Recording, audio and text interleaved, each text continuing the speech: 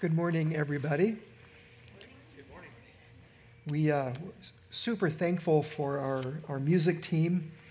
Thank you guys for leading us in worship. That last song reminded me of how much we miss Luke when he's out of town, and we will miss Luke when he and his family relocate to Colorado.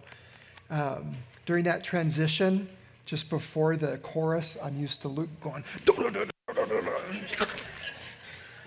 and it just wasn't there.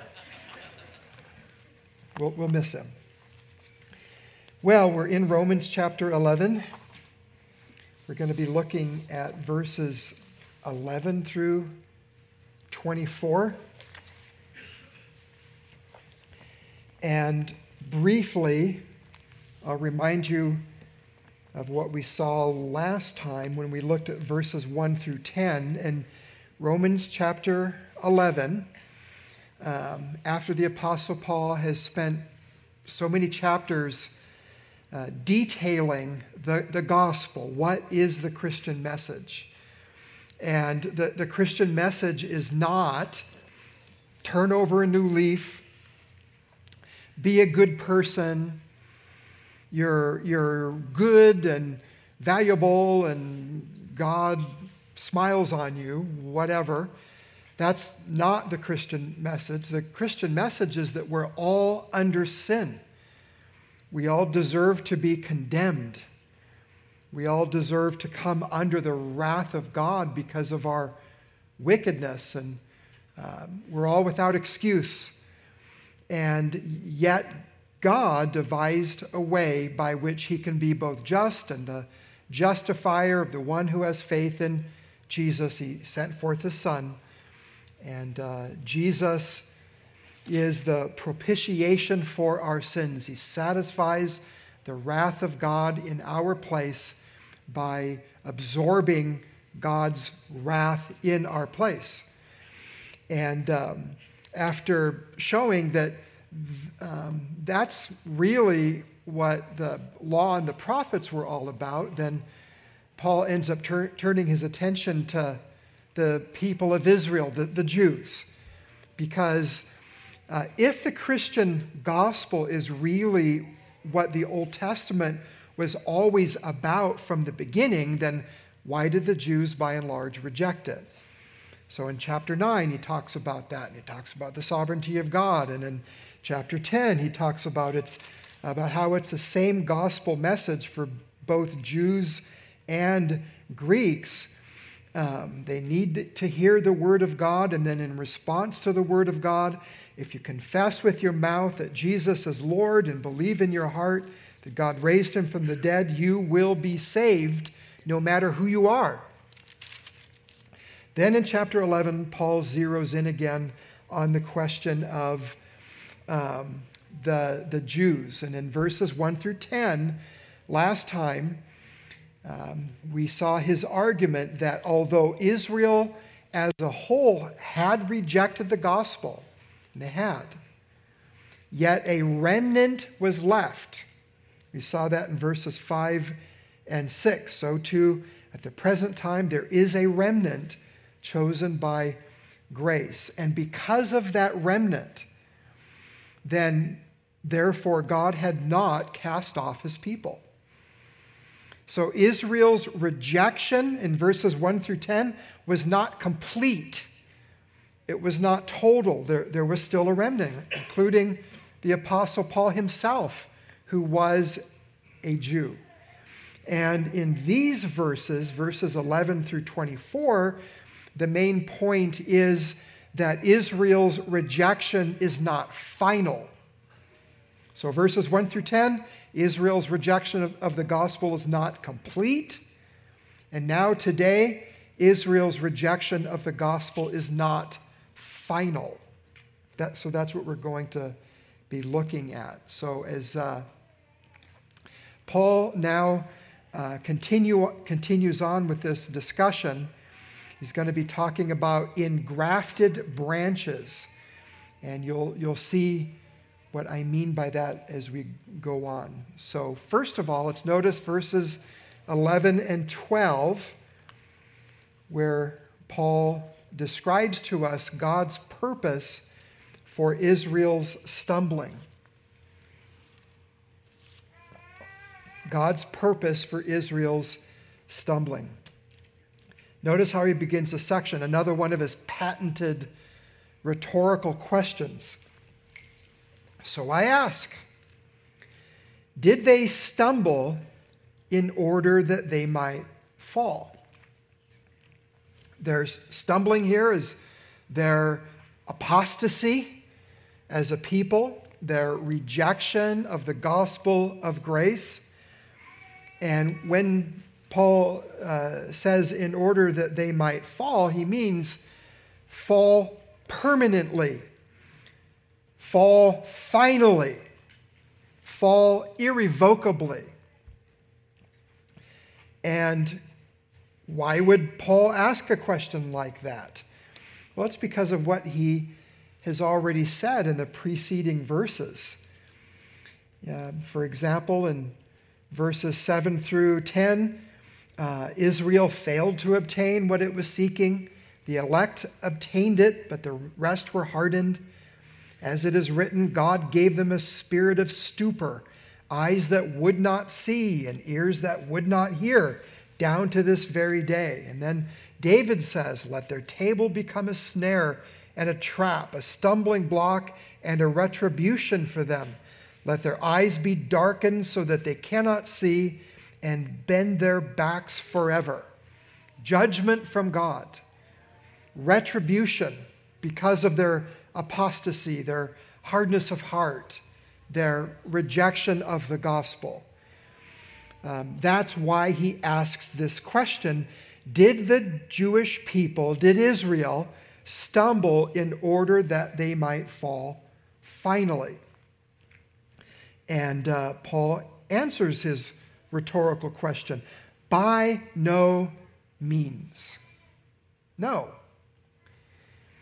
And he describes God's purpose. Rather, through their trespass being their rejection of the gospel, through their trespass, salvation has come to the Gentiles so as to make Israel jealous. That's a very interesting statement from the Apostle Paul. God had a purpose in Israel's rejection of the gospel. And it's a two-part purpose, according to Paul. Number one, Israel's fall meant that the gospel would go out to the Gentiles. And we read a lot about that.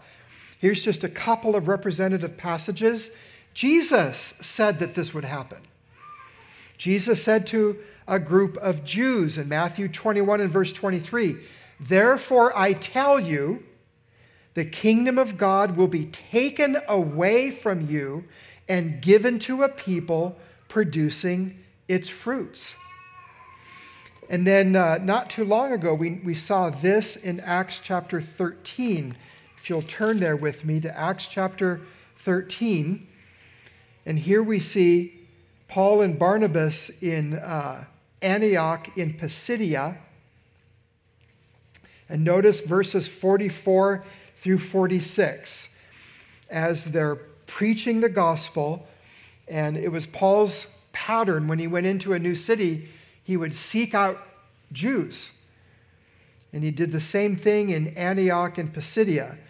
And so in verse 44 of Acts chapter 13, we read, "The next Sabbath, almost the whole city gathered to hear the word of the Lord. But when the Jews saw the crowds, they were filled with jealousy." Isn't that interesting?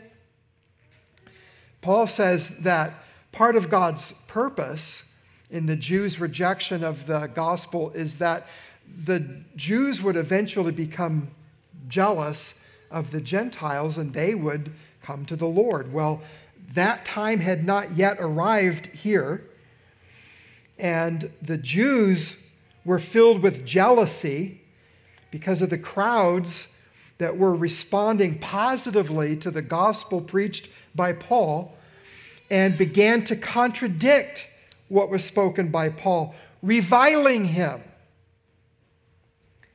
And Paul and Barnabas spoke out boldly, saying, "It was necessary that the word of God be spoken first to you. Since you thrust it aside," that's their trespass that Paul talks about in Romans chapter 11. "Since you thrust it aside and judge yourselves unworthy of eternal life, behold, we are turning to the Gentiles." So that's when this happened in real time. So that was the first purpose, God's purpose for the Jews' rejection of the gospel. Israel's fall meant that the gospel went to the Gentiles. But then secondly, Paul mentions here in Romans chapter 11, so as to make Israel jealous. It's very interesting.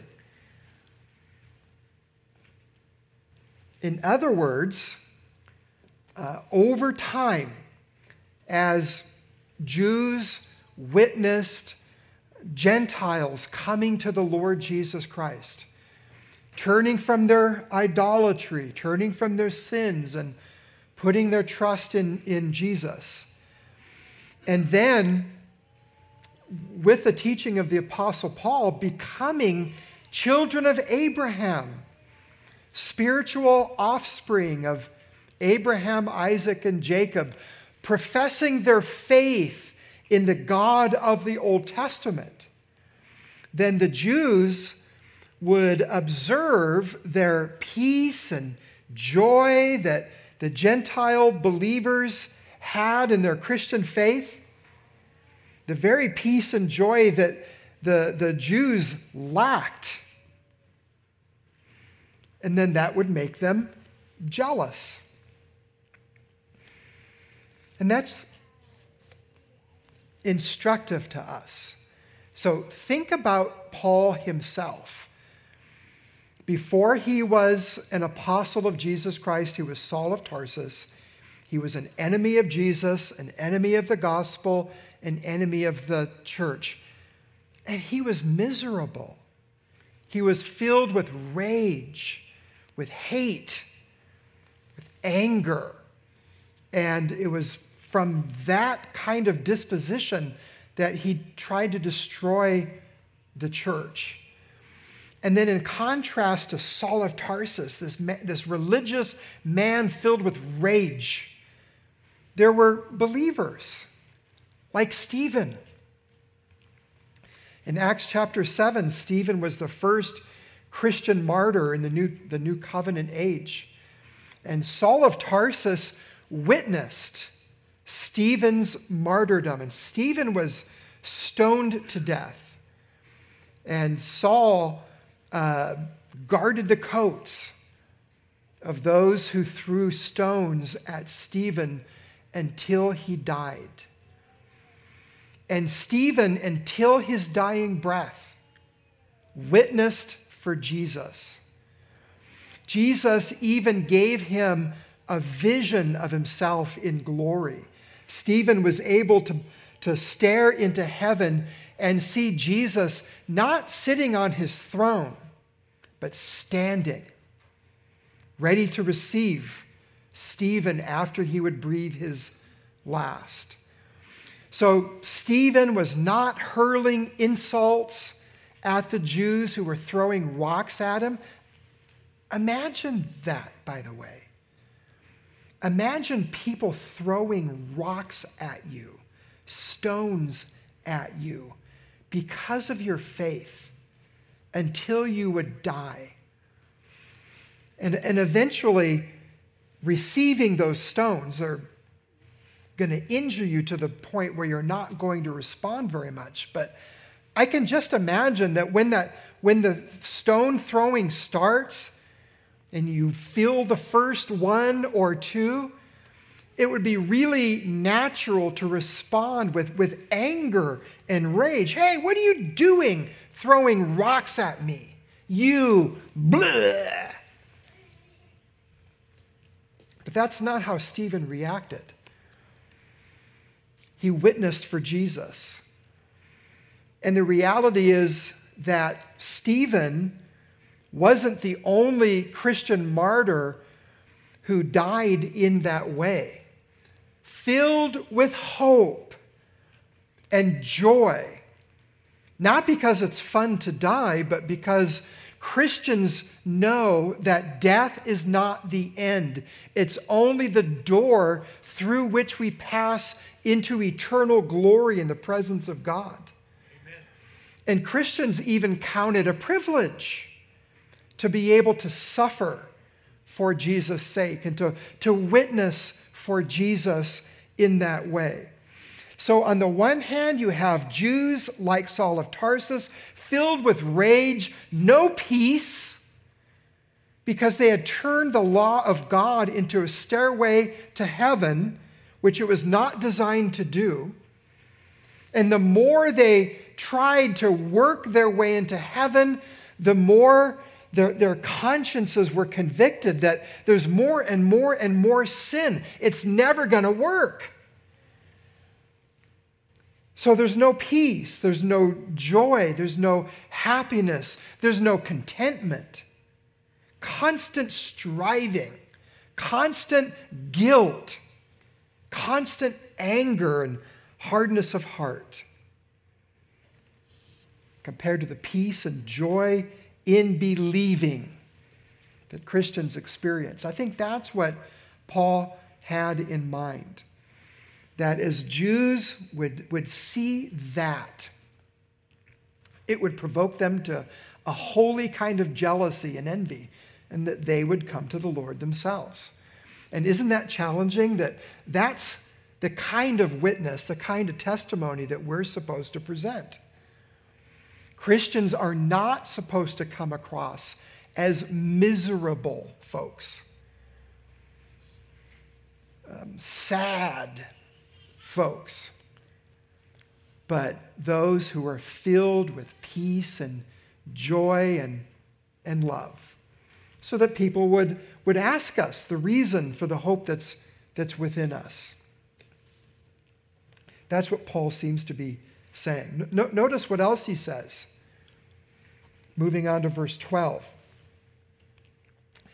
Now, if their trespass, again, their trespass being their rejection of the gospel by and large, if their trespass means riches for the world, and if their failure means riches for the Gentiles, how much more will their full inclusion mean?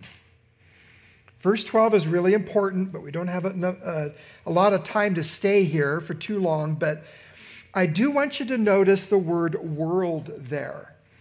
And I'm just pointing this out because sometimes when we look at passages like John 3:16, for God so loved the world that he gave his only son. And folks sometimes assume that means, well, Jesus died for and is trying, therefore, to save every single person, every single individual soul in the entire world. I just want you to take note that that's not how the New Testament uses the term world. So here in Romans chapter 11 and verse 4, the term world is synonymous with the word Gentiles. Do you see that? If their trespass means riches for the world, and their failure, so failure and trespass are synonymous. If their failure means riches for the Gentiles, so Gentiles is another way of expressing world, the world. The world is another way of describing the Gentiles. Instead of Israel, instead of just the Jews, there's the world, all of the nations of the earth.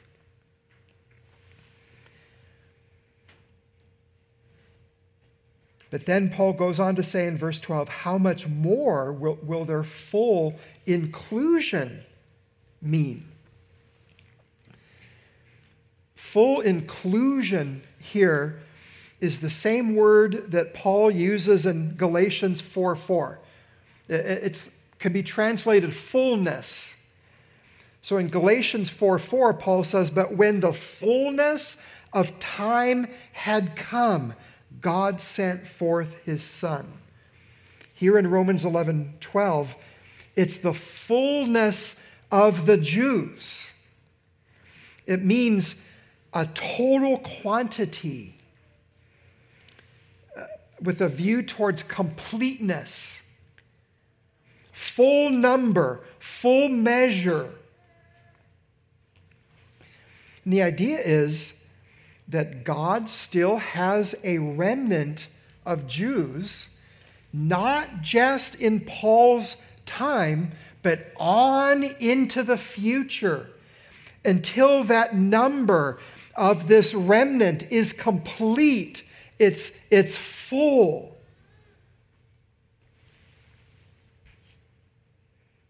That's what Paul is saying. And he's going to come back now and repeat this throughout the passage. But before we move on, just pause and reflect on the fact that God had a purpose for Israel's stumbling. When Israel rejected the gospel, it didn't catch God by surprise. God didn't go back to plan B. He didn't have to go back to the drawing board. Didn't have to ask anybody else's counsel. This was God's purpose from the beginning, and it's a reminder for us that God has a purpose for everything. It's just what Romans 8:28 says, and we know that all things work together for good to those who are the called, to those who love God, to those who are the called according to purpose. God has a purpose for everything. And even though in our mind's eyes it looks like things are falling apart and things are dark, in the case of the first century, the Jews had rejected their Messiah. Even that was according to God's purpose. Things are never so dark and bleak and foreboding so that there is no more purpose. God is always on his throne. He's always working things according to the counsel of his will. God always has a purpose, and it's good. So God's purpose for Israel's stumbling. Then Paul goes on to describe the holiness of Israel, the Jewish people, in verses 13 through 16. And he does it through a metaphor, a word picture. So, verse 13. Now I am speaking to you Gentiles, so non-Jews, and in particular, non-Jews within the church in Rome. I'm speaking to you Gentiles, inasmuch then as I am an apostle to the Gentiles, I magnify my ministry.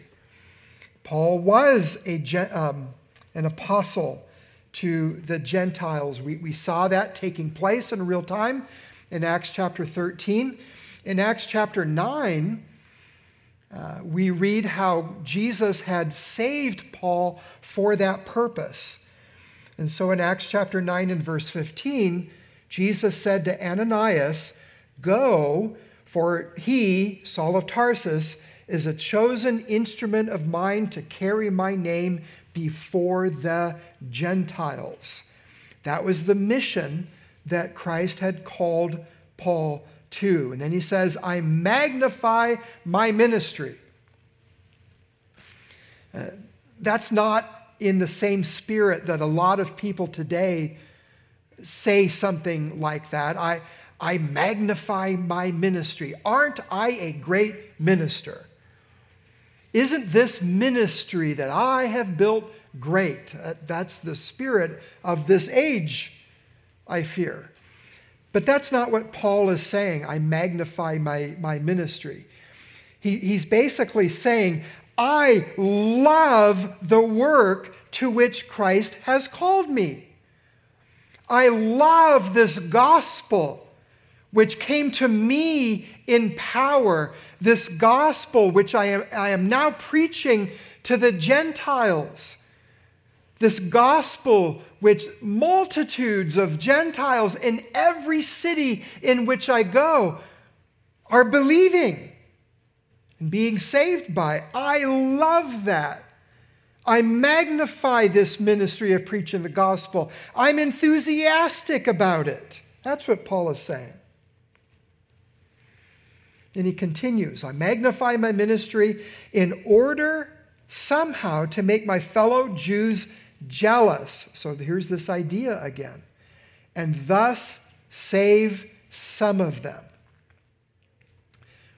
Paul knows it's not up to him to save people. See Romans chapter 9. But still, insofar as God has called us to preach the gospel, and he has, see Romans chapter 10, then when God uses us, and when God saves through us, it's okay to use language like Paul did. That I might thus save some of them. In 1 Corinthians 9:22, he used the same kind of language. I have become all things to all men, that I might by any means save some. So Paul wanted to make sure that in his ministry, he made the gospel really clear and really attractive. Not attractive in a worldly sense, but attractive nevertheless, so that the Jews would become jealous, envious, and be saved. Verse 15, for if their rejection means the reconciliation of the world, again, here's this synonymous use of the word world. Here, the world means all the nations of the earth, not just the Jews. If their rejection means the reconciliation of the world, what will their acceptance mean but life from the dead? So here, Paul is looking into the future, and he is anticipating, he is seeing through the eye of faith this acceptance on the part of Israel of the gospel. And he compares it to life from the dead. In his day and age, because the Jews had largely rejected the gospel, Israel was dead. But at some point in the future, that which is dead is going to come to life. There's going to be this dramatic change in Israel's acceptance of the gospel. There's going to be more than just a remnant, isolated individual souls here and there. But Israel is going to come to life. That's what Paul anticipates. So here's now the figure of speech that he uses, the metaphor. If the dough offered as first fruits is holy, so is the whole lump. And if the root is holy, so are the branches. And this is an illustration that he borrows from the Old Testament, from Numbers chapter 15, verses 17 through 21, which describes an offering to the Lord of a cake prepared from the first fruits of grain, and then that would be worked into the dough. And the idea is the first fruits are holy, the whole thing is holy. And what Paul seems to be getting at is that since God has always had a remnant chosen by grace, And that was true in the Old Testament. Remember, Elijah thought he was all alone, but no, God had a remnant then. And that continued until Paul's very day. What Paul is trying to point out is that it's not just the remnant of Israel that's holy, but Israel as a people, Israel as the physical descendants of Abraham, Isaac, and Jacob, that group is still holy. Holy there doesn't mean saved. The Jews are not automatically saved, just like Saul of Tarsus was not saved. He needed to be saved by Jesus.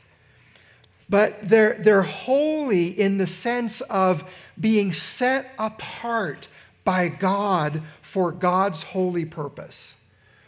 They're holy in the sense, in the same way in which the spouse, the unbelieving spouse of a Christian in 1 Corinthians 7 is holy. In other words, the marriage is legitimate in the same sense in which children born to a mixed marriage in that way are holy. Not necessarily saved, but legitimate, not viewed by God as born out of wedlock in that sense. That's the sense in which Paul means that they are holy. The branches, this whole tree, the root is holy. The whole tree, including the branches, are holy. In other words, Israel remains God's special people. God's not done with Israel. So, the holiness of Israel. Then Paul goes on and develops even further this metaphor of the tree, an olive tree. God's olive tree in verses 17 through 24. But if some of the branches were broken off, and you, although a wild olive shoot, were grafted in among the others, and now share in the nourishing root of the olive tree, and we'll come back and see what Paul says to them, but remember who he's talking to. Verse 13, he's speaking to Gentiles, non-Jews in the church. And he's telling these non-Jews, these Gentile believers, that the branches in God's olive tree were broken off. That's referring to Jews who rejected the gospel. They were broken off, and you, non-Jews, Gentile believers, you were grafted in among the others. And now you share in the nourishing root of the olive tree. That's how grafting works. You cut a little slit in the trunk of the tree, and you take a branch or a shoot of another kind, and you stick it in that little slot that you cut, and you fasten it in place somehow, and the sap, the nourishment, the life of the tree ends up flowing through that grafted in branch, and then the branch partakes of the life of the tree, if it works. But of course, when God grafts, it always works. But this is the metaphor, the illustration, the word picture that Paul is using. And why is he wanting these Gentile believers to think of themselves that way? Verse 18, do not be arrogant toward the branches. That seemed to have been a problem in the church in Rome. The non-Jewish believers were arrogant. with respect to their thinking about the Jews. Oh, the Jews rejected Jesus. We believed we're superior than them. Somehow or another, they looked down their noses at the Jews. They were arrogant towards the Jews. Paul says, don't be arrogant toward them. Remember who they are and who you are.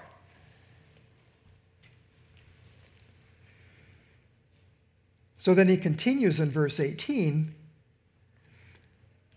If you're a wild branch, an unnatural branch that's been grafted in to the original tree, if you are, remember, it is not you who support the root. If you are arrogant, remember it is not you who support the root, but the root that supports you. Gentiles will always be dependent on God's gracious dealings with Israel. And remember, when we say Israel, we don't mean the modern nation state of Israel. We mean the descendants of Abraham, Isaac, and Jacob. God made a promise to Abraham that through his seed, all the families, all the nations of the earth would be blessed. And he was going to grant Abraham a seed that no man can number. And then the New Testament tells us that Abraham's ultimate seed is Jesus himself, not just physical offspring. But nevertheless, we as believers have been grafted into the tree, God's olive tree, and we're supported by the root, God's gracious promises to the Old Testament patriarchs. We're supported by them. But then Paul anticipates an objection. Not sure this would be literally verbally voiced, or if this is what someone thinks in their hearts. Then you will say, well, branches were broken off so that I might be grafted in. The attitude there seems to be, I am the pinnacle of God's redemptive program. Everything that God has been doing up to this point, including his dealings with the Jews, it's really been looking forward to me. Hello, world. And Paul says in verse 20, well, that's true.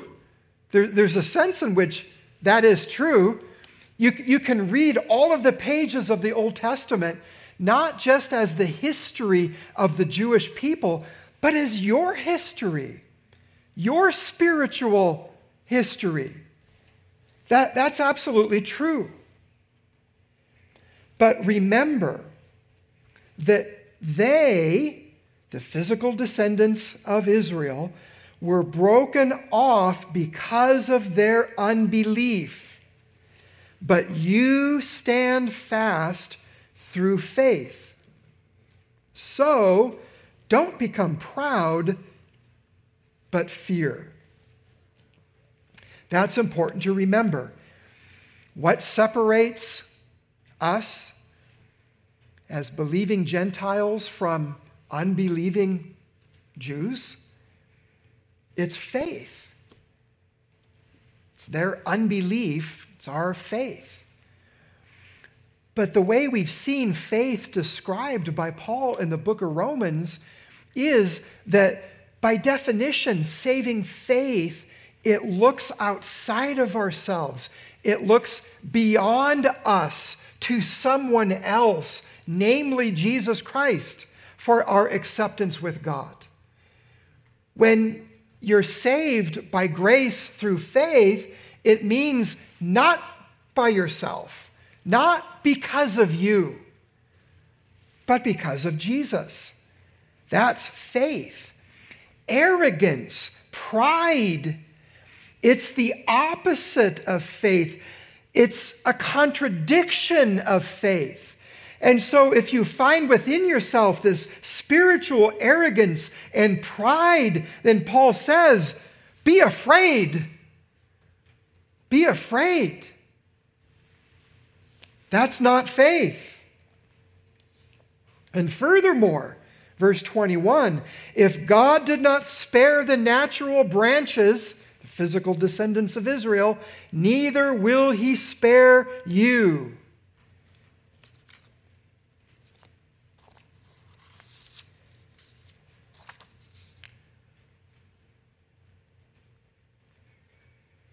So here's a really pointed warning. Verse 22, note then the kindness and the severity of God. Both of these aspects of God are biblical and important. And sometimes I believe that the modern church in particular only talks about the kindness of God. And don't get me wrong, it's the kindness of God that leads us to repentance. I love the kindness of God.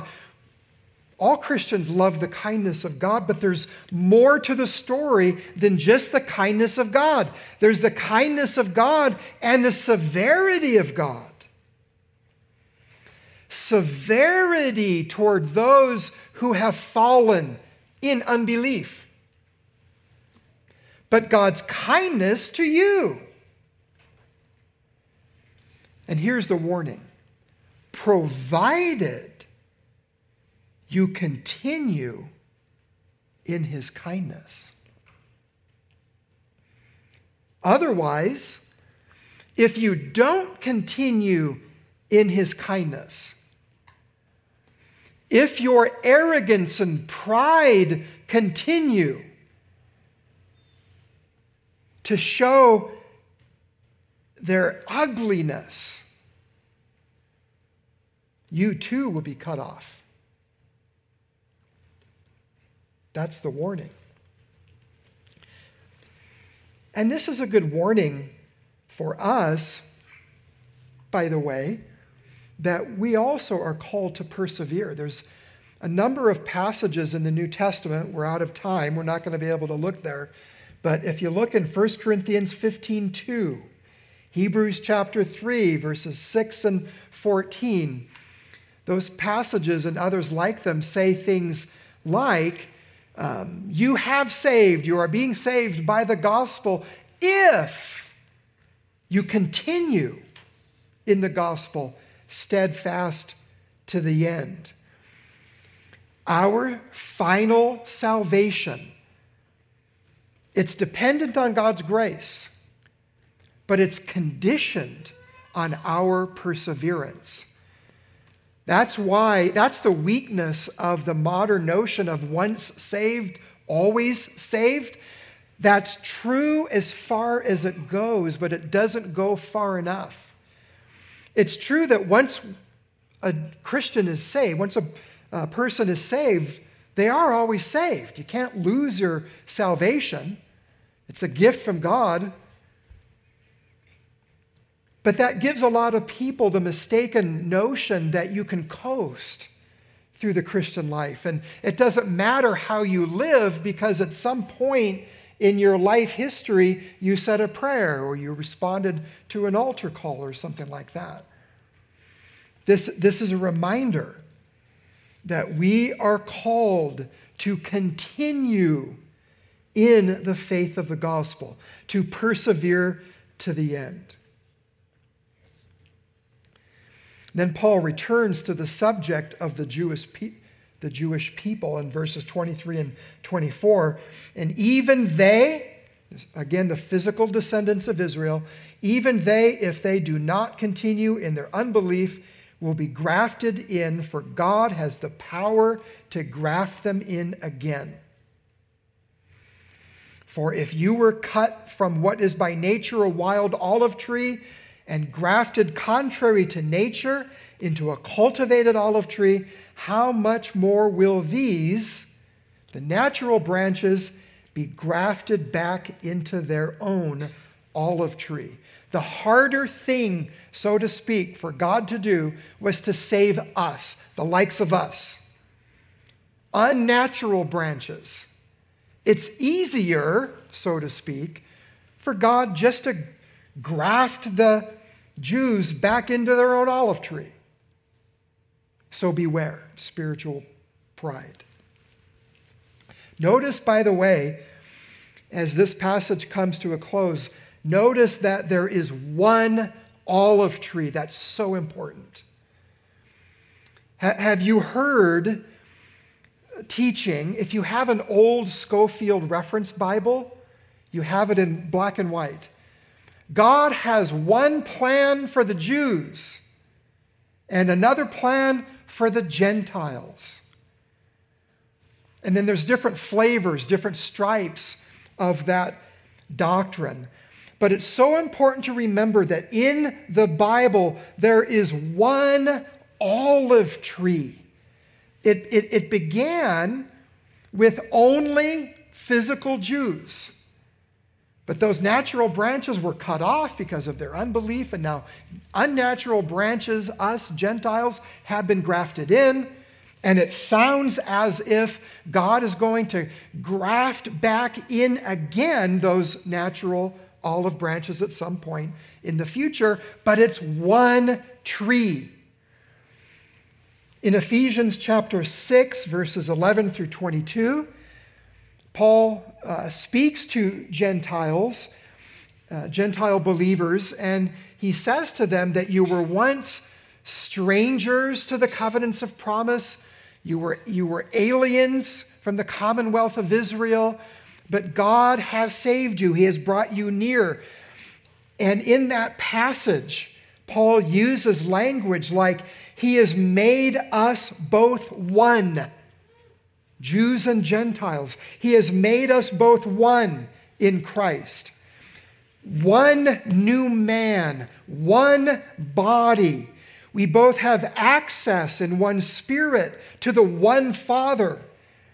One household of God, one foundation, one cornerstone, one holy temple in the Lord. Again, Ephesians 6, verses 11 through 22. There's one olive tree. This is what God is doing in the world.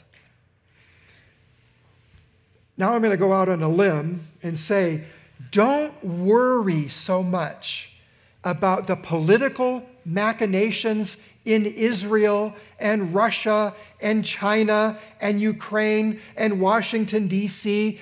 Don't worry about a temple being rebuilt in Jerusalem. There is a temple being rebuilt from all over the world, and we are its living spiritual stones. We are the temple of the Lord. What God is really doing in the world, the thing that matters the most, is not the world being made safe for democracy. It's not democracy versus totalitarianism, although sometimes democracies can also be totalitarian. It's not any of those temporary, carnal, earth-bound things. The real thing, the most important thing that is happening in the world today, and it's been this way since the first sinner was saved, God is growing His olive tree. To use Jesus' words, I will build my church. This is what's happening, and this is what should captivate our attention today. So, super briefly, in terms of takeaways, God is not done with the Jews. He's also not done with the world, by the way, either. God is not done. The salvation of God, the long-suffering of God, the patience of God is salvation. The reason why world history continues, the reason why a new day dawned today, is because there are still sinners for whom Christ died, that God is determined to save. Jews and Gentiles. There are unnatural branches and natural branches that God is still grafting in. That is why time on planet Earth continues. God is not done with the Jews. And then finally, beware of spiritual pride. Beware of spiritual pride. That's the practical reason why Paul writes that passage to the Gentile believers in the church in Rome. Spiritual pride, beware. That is what's at the root of anti-Semitism. Hatred, prejudice, bias against the Jews. But if you think about it, pride is at the root of racism, prejudice against other people groups of any kind. And you know you've been infected with spiritual pride when you think deep down inside, even if you'd never say it, but you think that you're more deserving of salvation than those other people. You think to yourself, how lucky, how blessed the kingdom of God is because I have been saved. But then there are those other people who don't sound like me, look like me. They don't have the same background as me. You just can't imagine God saving people like that. That's spiritual pride. Paul says, beware. God opposes the proud, but gives grace to the humble. Do you know what the first step in repentance from spiritual pride is? It's coming to Christ in faith to begin with. Coming to Christ is all about renouncing yourself, admitting to God yourself and the world that you're unrighteous, you're sinful. There's nothing that you can do to save yourself or to even tip the scales in your favor. Nothing.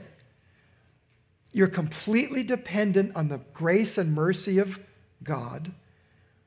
And you're so thankful that God has provided all that you need to be accepted by Him in the person and work of Jesus Christ. And so when you come to Christ, you crucify your pride.